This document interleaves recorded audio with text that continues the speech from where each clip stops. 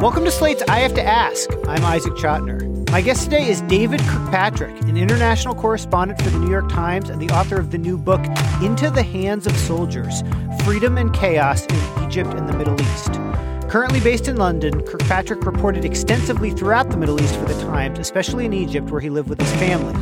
This book is a portrait of Egypt during the Arab Spring, as well as an examination of the ways that Egypt's depressing path over the past several years have both initiated and mirrored the course taken in the region as a whole. It also looks at the way the Obama administration dealt with the Arab Spring. David Kirkpatrick joins me now. Hi, David. Hello, Isaac. Where are you? I am in the headquarters of the New York Times. I'm home for a week, and I'm here in New York. Okay, well, it's good to have you back on American soil from perfidious London.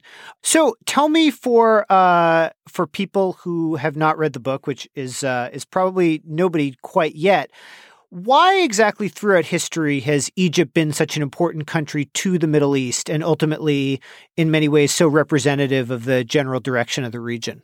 Well, 1 in 4 Arabic speakers lives in Egypt. So Egypt is by far the giant of the region. And it's, for a long time, it was the most advanced country, the largest economy, the most influential historically. It's all, the Nile is an extraordinary thing in a desert region like that. And then on top of that, over the last 100 years or so, you add the Suez Canal, which makes it a gateway for commerce, for the United States Air Force, flyover rights, and it's at the crossroads of 3 continents. So for Arab culture, for history, for geopolitics, it's an extraordinarily influential place. Tell us a little bit about your history with Egypt. When did you first go there, and how did you end up there in 2010, 2011? Well, I turned 40 in 2010. And I wanted to change from being a Washington correspondent, so I raised my hand for what looked to be a fairly boring foreign posting in Cairo. And to my great luck, I arrived just as the Arab Spring kicked off. I went to Tunis thinking I would write a story about what appeared to be a rash of suicides, people killing themselves. And that turned out to be the first uprising of the Arab Spring. And by the time my editors realized what a big deal it was and wished they could send in a more seasoned correspondent, it was too late. They'd closed the airports. And so I was there in Tunis and Egypt just as it began, and I saw the rise of the revolution, the uprising in Tahrir Square, the optimism that followed, the generals basically back on their heels and afraid of the people in the street. And then when it all turned around, and the military took power again in 2013, and we have the new consolidation that is in place today. Well, okay, so let's go back to the first period. When did you get a sense that Hosni Mubarak's role was really teetering and he really could fall? That is a very interesting question. So there was a moment several days into the protests when an anonymous spokesman for the military came out onto state television, the Egyptian military, and said that we will not harm civilians. We are going to respect the legitimate demands of the people. And it was a heck of a thing because Hosni Mubarak was nominally still president, and yet his military had clearly broken with him. And I thought to myself, well, it's over. He's toast. But my editors prevailed on me that things might be more complicated, as indeed they were. We couldn't yet be sure that it wasn't some sort of hoax, that the military wasn't waiting for orders, that this wasn't some sort of a ruse. And indeed, he hung on for roughly another 10 days after that before he was finally gone. But in retrospect, after that moment, when the military publicly broke with him, when they endorsed what they referred to as the demands of the people, and they did so evidently without telling him, he was dead. He was over. The reason I'm dwelling on that is because the sequence of events has become somewhat mythologized. After that point, once it was really pretty clear that Mubarak was on his way out, President Obama, for the first time, began to say he ought to go. But the truth is, the American government didn't really in any meaningful way break with Mubarak until it was absolutely clear that he was no longer viable. I want to get back to Obama and his administration's role in all of this, but first, just to continue with the Egypt story, you write in the book at one point that you struggled not to sound starry-eyed. That was the phrase you used about Tahrir Square and the uprising against Mubarak. Can you talk about the challenge of being a journalist when something like that is going on, and you're obviously a important foreign correspondent for the most important news organization on earth, probably. Well, the thing of it is that what happened in Tahrir Square in 2011 really was kind of a miracle. And there's almost no way to sugarcoat that. It was just an extraordinary thing, because what defined that moment was a sense of solidarity, bringing together people who have almost nothing in common. So what you saw in Tahrir Square as it really got going was not only young people, but also old people, and not only rich people, but also poor people, and not only Islamists, but also Christians. It was like, it was miraculous. It was the the dogs and the cats living together, and they were united by their desire for change, unspecified, and for a better Egypt. And it was a heck of a thing to behold, because in many ways, it was almost like they were showing off their ability to build the new society inside the old, that they could have a more civil and a more law-abiding system within the square. I mean, they were setting up communal kitchens, they were distributing food, they were running checkpoints, and unlike the Egyptian police, who were so routinely abusive, their checkpoints were very polite. They apologized as they patted you down, and yet they made sure that no one brought in any weapons. It was, and at night they had poetry readings. It was a lovely, lovely time. And it's hard even now to describe that without sounding like you're falling for something. After this happens, after Mubarak falls, when did you first get a sense that things were going to go in a direction which I guess culminate where they are today, with Egypt under a pretty brutal military dictatorship? Well, one of the things about my book is that if you read it, you'll find that I am surprised again and again and again by the course of events. So if you're looking for someone who can accurately predict the future, you've come to the wrong place. I would say we all knew, and we wrote many times as Mubarak fell, that this was just the beginning of the difficulties. That said, after Egypt had held several successful parliamentary elections and their first free presidential election, and then held a fair and free referendum to establish a new constitution, I thought they really had a chance. And not just me, the American embassy did. I remember very vividly attending an off-the-record briefing at the embassy in March of 2013, and they were saying that they thought military intervention was, quote, extraordinarily unlikely. And that's not just my memory. We were allowed to bring our tape recordings, so I was able to go back and check. And for sure, they did not see it coming. And that, in March of 2013, that, in retrospect, was really just 4 months before the military takeover. So I was skeptical as late as June of 2013, if I'm honest, that the Egyptian people would allow their hard-won democracy to be squashed. And in that, I was totally wrong. Well, why do you think they did, if in fact they did and it wasn't sort of forced upon them? If in fact they did, that's the interesting question. As those 30 months of freedom went on, there was a phenomenon that's a little bit abstract, but I came to think of it like this. Everybody in Egypt said they wanted democracy. They said they wanted pluralism.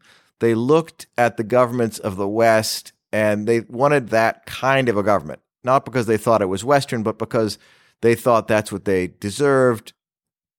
But they were afraid that some other group, some other constituency was going to rig the system, was going to hog all the power and run things the way Mubarak had run things. So the Islamists were afraid of the old regime. The liberals were afraid of the Islamists. And for a while, the military was afraid of the people in the street. And those fears kept things in balance for a while. But then as the politics began to set in, as it began to be like two different factions fighting for power, the civilians became divided. I'm giving you the real short answer, the short version here. The civilians became divided, and they were so afraid of each other that the military had an opportunity. And at that point, that's when I think that's how I explained to myself the way that it seemed like the country was turning on its own uprising. I want you, if you can, to talk a little bit about the personality and leadership of Mohamed Morsi, who became the leader of Egypt before he was overthrown. And your book presents a pretty intriguing portrait of him, and very flawed leader in person. And I'm wondering what you made of him, and specifically whether you think that someone who was more competent and a better leader in his place could have taken Egypt on a different course, or whether in hindsight, I know you alluded to this earlier at the time, but in hindsight, you think a military intervention of a Muslim Brotherhood-run government was inevitable. I don't think it was inevitable. I don't think anything about this was inevitable. I know that the person who is now President Sisi was telling American officials, but also his Egyptian confidants, well into the Morsi presidency, that he was happy to have a Muslim brother as the fairly elected president of Egypt. So it's certainly, I don't think, was ever foreordained that there would be a military takeover. The question you asked at the outset, could a more competent president have pulled it off? We'll never know. Certainly, we can say with confidence, Morsi didn't test that case. He was not the most competent possible president. It's easy to imagine a wilier or more strategic leader or even a better politician in that role. I mean, I found it, frankly, sort of winning that he was such an amateur. A lot of people will find fault with that, but he was just so clearly over his head. And in a way, at the time, when you think that Egypt is going through this historic change, there's something sort of sweet about the fact that they've cast aside the old order and drafted a civilian with no experience from out of nowhere to run the government. The downside, of course, was he didn't really know how to run the government. What were his biggest mistakes? Well, bar none, his biggest mistake was in November of 2012. He felt that the Constitutional Court was poised to wipe away a draft constitution and the assembly that had drafted it. And to forestall that, he sent his spokesman out on television to read a proclamation that his rulings were above the courts. So it looked to all the world like he had made himself a dictator. It looked even to me at the time like he had made himself a dictator. Now, he was only asking to have this authority for a period of weeks until the Constitution was passed. And in his defense, the courts really seemed to be out to get him. I mean, he was probably right about that. But his tactic, this unilateral self-aggregation of power, was ham-fisted and, in retrospect, stupid. And what was the ultimate breaking point that you think caused Sisi and the military to take the country back over? I think that's when it began. I'm not sure we're going to find a single moment. But if you look at it from Sisi's point of view, during those final months, the Gulf states, the Persian Gulf states were saying, please take out Morsi. We've got a lot of money and we'll bankroll this thing if you do. The liberals inside Egypt were so afraid of the Islamists, they were saying, please take out Morsi. We will help justify this to the world and call it a revolution if you do.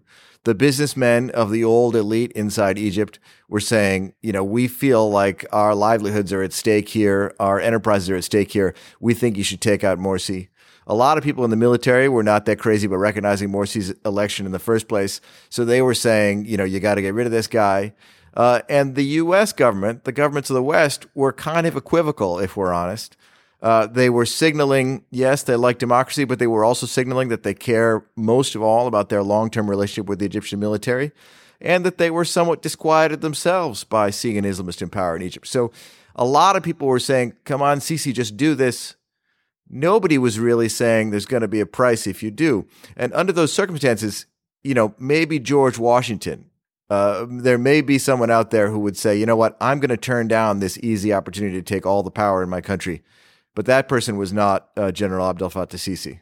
You mentioned the Obama administration earlier, and there's been some writing about Obama in terms of magazine pieces, in terms of his former advisor, Ben Rhodes, just wrote a memoir where Obama comes across, certainly compared to Rhodes, as slightly more cynical.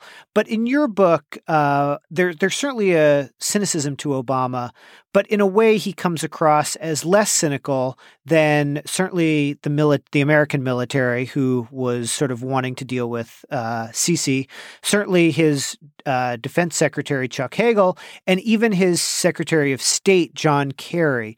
Do you think that's a fair characterization, the way I just put it? And did that surprise you at all? It seems like Obama was sort of more willing to try to make things work with Morsi and less enthusiastic about the coup. It's certainly true that Obama was more willing to make things work with Morsi. You know, you're using the word cynical, and I'm not sure that's the one that I would use. Some of the people who were most sympathetic to the coup were in their own way ideological. You know, if you look at the current Secretary of Defense, James Mattis, he was convinced, no matter what anyone told him, that the Muslim Brotherhood was effectively Al-Qaeda. And if you take that as your outlook, then you're being idealistic when you say the military should remove this menace. So I'm not sure it's a case of cynicism, but certainly down to the wire, as things got complicated in Egypt, Obama thought that the best outcome was to avoid Morsi's removal and try to keep the political process going. And there were people around him that for sure had long ago given up on that. And I believe were probably signaling to the Egyptians that they had long ago given up on that. Right. Although Obama, this isn't something he was willing to go to the mat on, it seems like. No. After the military removed Morsi, I have in the book an account of the meeting on July 4th, 2013 in the White House. And Obama comes into the room and says right at the outset, well, obviously we can't call this a coup because that would have necessitated cutting off aid to the Egyptian military, and they didn't want to do that. And then someone else reopens the question and says, you know, you could call it a coup without actually demanding that they reinstate Morsi. And that gets Obama's interest. He thinks about it. And it's, there's some back and forth. Even General Dempsey from the Joint Chiefs of Staff said at the time, look, aren't we going to lose credibility if we don't call what is obviously a coup a coup? But in the final hour, Obama clearly chose the more pragmatic route, which was also the more popular route inside his government, which was to not call it a coup and thus recognize it. The portrait of Mattis is interesting. Mattis has sort of a reputation now as this scholar warrior who, sits in his library when he's not working and reads all this stuff on warfare and is considered, I think, by a lot of liberals to be kind of the most heroic figure in the Trump administration. The portrait here is a little bit more simple-minded, sort of almost shockingly simple-minded. What did you make of him as a character? I agree with you. I have found the portrait that is emerging from the media now to be at odds with his attitude specifically towards the Middle East and political Islam. And I don't know. I don't know the character of the man as a whole. It's possible that he has what you might say is a blind spot about Islam and political Islam. His statements during the interregnum, when he was no longer in the military and not yet in the White House, he spoke quite a bit publicly about his thoughts on those subjects. And it's very clear that he considers Islam itself to be troubled and somewhat problematic. A little bit of a more sophisticated form of the kind of thinking that we also saw from General Mike Flynn, the former National Security Advisor. He was at CENTCOM, right? Is that Mattis was during this? Yeah, Mattis was. That's right. Mattis was at CENTCOM. That's right. I just wanted to clarify. So in addition to the Americans, you have the Gulf states, which you mentioned, who have a real hatred for the Brotherhood. I was hoping you could explain that more. I know the Brotherhood does not recognize the House of Saud, if I'm correct on that, and also that the Saudis and their allies generally want stability in the Middle East, or what they perceive as stability, for obvious reasons having to do with their own rule. But why did the Saudis and others go all out against the Brotherhood? It's interesting. The Brotherhood does not really have a problem with the House of Saud.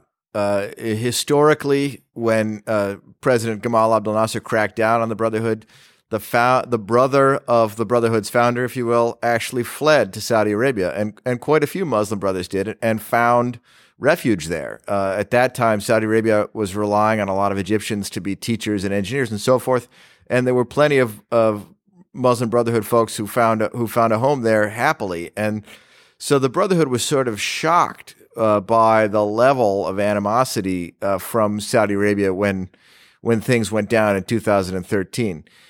I would also add, Morsi made a point of making his first foreign trip visit to the king to pay his respects and convey effectively, we mean you no harm. We're totally okay with the House of Saud. But from the Saudi point of view, they are a monarchy, as you know, and they're a monarchy that grounds its legitimacy in Islam. So along comes a movement, which is the Muslim Brotherhood today, which is saying, we would like elections. What's more, we think that our reading of the Quran requires elections.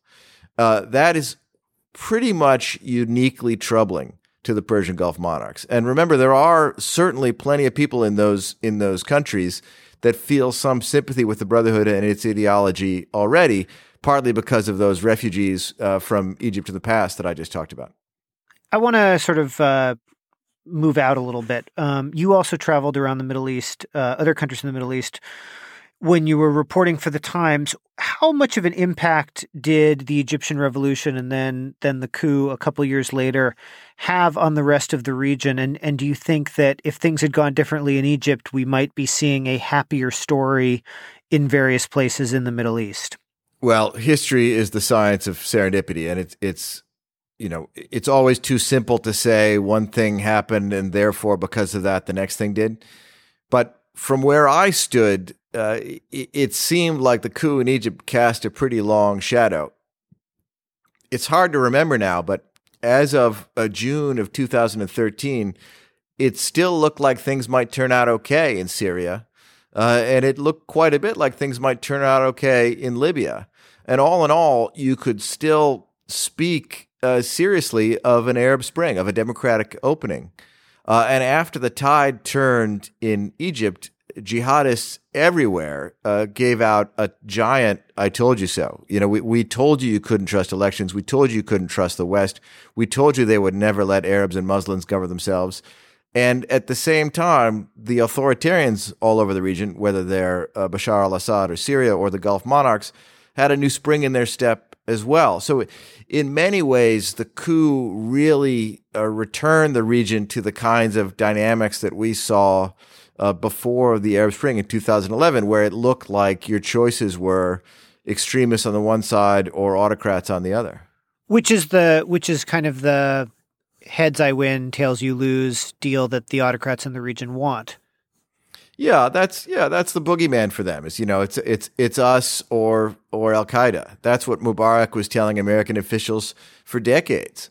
And for a while, for those 30 months between 2011 and 2013, it looked like there might have been another way. In terms of Iran policy, the new president has pulled out of the Iran nuclear deal that President Obama made, but not involving Iran. In terms of the Gulf states and Egypt and other states in the region, do you see a noticeable difference in the way the Trump administration, the Obama administration are dealing with the region? I mean, obviously Obama seems to have different thoughts. Trump seems to have a certain respect or liking for autocrats he feels he can do business with or relate to in some way. But in terms of practical policy differences, in terms of aid or other things, do you see a noticeable difference from one administration to the next? Well, goodness, that's a tricky question, isn't it? Because there are layers there. You have to separate the president from the rest of the government in both cases. I mean, the differences between Obama and Trump are vast, of course, on the level of rhetoric and even on policy. But then you get into the larger question of just how much can one president steer the ship, if you know what I mean. It's got a momentum of all its own. There's a lot of sort of historic policy and bureaucracy that is quite difficult to shift. On the other hand, rhetoric has its own weight. If the American president is saying, we support the principle of self-rule, that makes a difference. If an American president is saying, look, it really bothers us that you're locking up your human rights activists and not allowing free elections, that has a kind of weight in the region all its own. And then two, of course, we get to the Iran deal. You know, Obama defied American allies in the Gulf and in Israel to try to make a deal with Iran that he thought would stop it from developing a nuclear weapon. President Trump has done everything he can to erase that. So right there's a major substantive shift that I think a lot of people would say has brought the region closer to a conflict. Okay, but in terms of Egypt, though? Oh, in terms of Egypt, yeah, it makes a difference. I mean, if you ask Egyptians, in particular, if you ask liberal Egyptians, they will say, yeah, sure, we always knew the American government was cynical. We always knew the American government was going to back Mubarak. But at the same time, when there was a different kind of president, it gave us a margin to operate. You know, the gap between America's rhetoric and its pragmatism gave us a little bit more leverage that we could use to get somebody out of jail or to stop some torture or to press for some greater free speech rights. If you look back at President George W. Bush, he actually put quite a bit of pressure on Egypt to open up. And in retrospect, whether because of American pressure or not, the last years of Mubarak were a golden age of freedom of expression in Egypt. And even political participation. So, how would you define Egypt today? How would you characterize the regime? I mean, I've been saying military dictatorship, obviously, but is there anything specific about the regime that you think is interesting? Is there anything about Sisi that you think differentiates him from other strongmen in the region or around the world? Well, the question about Sisi is how strong a strongman is he? He at the moment, he is broadcasting quite a bit of anxiety. He does not seem very confident in his own rule. He's, as soon as someone barely sticks their head above the parapet as a possible challenger at any level, he locks that person up. He's even locked up other generals who he thought might be questioning him. And he's changing positions like his Secretary of Defense or his defense minister, as they say, or his head of general intelligence, in a kind of a nervous way. He recently gave a speech where he was complaining a little bit about some of the hashtags that people are using to criticize him on Twitter. And his insistence on winning both elections with more than 90% of the vote. He doesn't seem very confident in his own staying power. And that makes him distinctive. Is there any way to sort of sense how popular he actually is, to gauge how popular he actually is? Not in any scientific way, since they don't allow public opinion polls and they don't allow realistic elections with campaigns and choices or any of those things. So no, that's guesswork at best. And anybody who tells you they know that he's popular or that they know that he doesn't is really just guessing. My last question for you is, as someone who went to a country that you hadn't lived in and reported on some big events, what would you, if you were doing it again, going back to the beginning, is there anything that you learned in your time there that you wish you'd known when you first arrived? The short answer is bring your own coffee, because it's harder to find good coffee than you might think. The more serious answer, I wish that I had really understood the operations of what we now refer to as the deep state, the kind of momentum that the institutions of the old regime continued to have even after the head of the old regime was lopped off. I was slow to understand that. And in particular, I would say that my biggest regret was the amount of faith I placed in the Egyptian judiciary. As Americans, we're accustomed to the rule of law, and we have a natural reverence for judges. It turns out that reverence in some places may be misplaced, that the law is a little bit more complicated than simply a statute written on paper and requires a higher notion of sort of equal access to rights. David Kirkpatrick, the book is Into the Hands of the Soldiers, Freedom and Chaos in Egypt and the Middle East. David, thanks so much for coming on the program. It's great talking to you. It's been a pleasure. And that's our show for today. I Have to Ask is produced by Max Jacobs. Thanks to Topher Ruth and Nika Singh at Northgate Studios in Berkeley. If you have an idea for a guest or you just want to let me know your thoughts, email me at ask@slate.com. That's ask@slate.com. Or you can follow me on Twitter at iChotner for more information about the show.